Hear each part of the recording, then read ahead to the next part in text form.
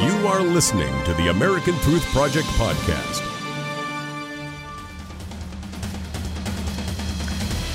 Page 2 now, the radical Islamic Palestinian war against Israel. Terrorist Palestinians are now calling for a revolution against Israel, this following 2 weeks of deadly attacks on Israeli citizens and Jewish holy shrines. In fact, in Jerusalem right now, it's so dangerous that the mayor is urging all licensed gun owners to carry their firearms at all times. This as the Obama administration continues to accuse Israel of not wanting peace. Are we living in the same planet, Liz? I've been calling day in, day out, in every forum, in the United Nations, in the U.S. Congress, in Israel, in Jerusalem, in Tel Aviv. I haven't done so in Nepal because I haven't visited it. I've called on President Abbas to resume unconditional negotiations immediately. Right now, as we speak, we can meet. I have no problem with that. I think we should stop immediately this wave of incitement against Israel and these attacks, murderous attacks against Jews. The point of my statement is simple. I'm willing to meet him. He's not willing to meet me. And you ask me about the resumption of negotiations? Come on, get with the program. 7 Israelis and at least 30 Palestinians have been killed so far this week. But this bloodshed might only be the tip of a deadly iceberg as the dynamic in the Middle East is quickly and radically changing. Joining me now from Southern California, international affairs expert and editor of the Nussbaum report, Barry Nussbaum. Barry, this week at the State Department, we profiled it on this program. The State Department refused to condemn the attacks by the Palestinians on Israelis. Why is that? It is so mortifying, Graham, that it defies description as to what the program is behind the lack of justice and speech that should be appropriately coming from not only the State Department, but the White House Press Secretary Josh Earnest. And just today in the Korean press conference, President Obama was asked the same question. Will you condemn the massive wave of violence against innocent men, women, and children on the streets of Israel? And not one single representative of the United States government will even have the decency to say these murderous attacks are outlandish and must be stopped. Instead, what the U.S. government is saying is both sides must scale down their violence and both sides must return to a peaceful coexistence. It reminds me of 9/11. And can you imagine at, say, 9/12 or 9/13 if the headline said 10 Arab men killed in several plane crashes across the United States?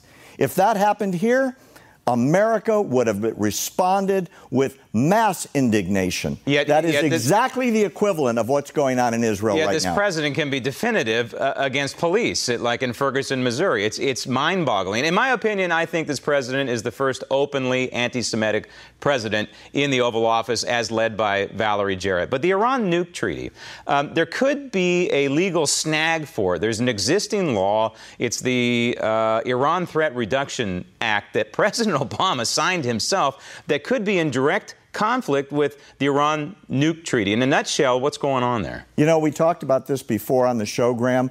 I'm waiting for the court challenge to take to federal court. If the Congress would just ask a court to intervene and apply the laws signed by the president, I believe the JCPOA would be put on ice. Here's the story.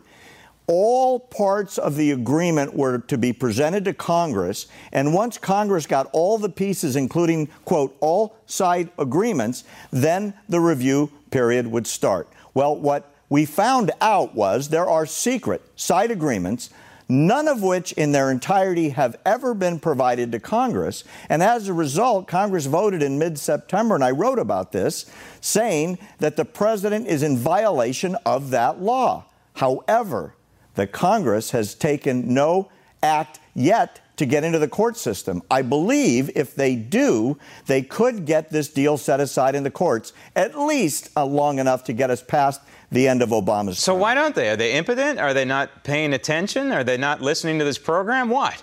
I can only speculate. It has to do with the fact that right now the caucus is leaderless, and they are searching for who's going to pick up the mantle. No one knows who it's going to be. Maybe Paul Ryan. I think he would have the chutzpah to go do it. It's going to take a leader to step up and say, the courts need to intervene. The law is being broken today. Well, Barry, I would modify what you said. I think that even with John Boehner or with Paul Ryan in charge, they're still leaderless. Now, Iran just recently is test firing some new missiles, some new rockets. Roll tape. Almost all Iranian cities have at least one missile base. What you see is like an iceberg floating underwater, some part of which is only visible. We have so many such bases that even if they manage to identify some of them, it still will be to no avail. Clearly, Iran is on a war footing right now. They just test-fired these new missiles, which are precision-guided and well within the range of Israel. Game changer? It's much worse than that. They already had missiles that could have hit Israel. These ballistic missiles, Graham, will reach all of Europe, and supposedly there's a guidance system being installed on the Imad missile that could take a missile to the United States. It's in violation of the JCPOA. It's in violation of UN sanctions that have never been repealed. I think it's a big middle finger to everyone that signed the JCPOA, and they will not back down. They are in violation of the New Deal before the New Deal even takes effect. And these bases that the general just talked about are 150 feet underground under every major mountain site in Iran. Right. And how do we know there aren't centrifuges down there? They're not going to be allowed in. That is the inspectors, because they will not allow inspectors on military bases. This is a disaster. And I think in the end, Barry, I think the only person who's going to be following this agreement, this Obama-Iran nuke deal, is Barack Obama. Barry, thanks. Thank you.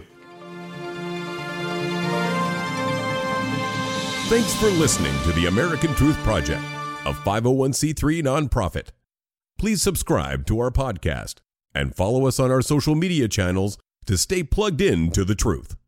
Go to americantruthproject.org and subscribe to our newsletter to stay informed on the latest news.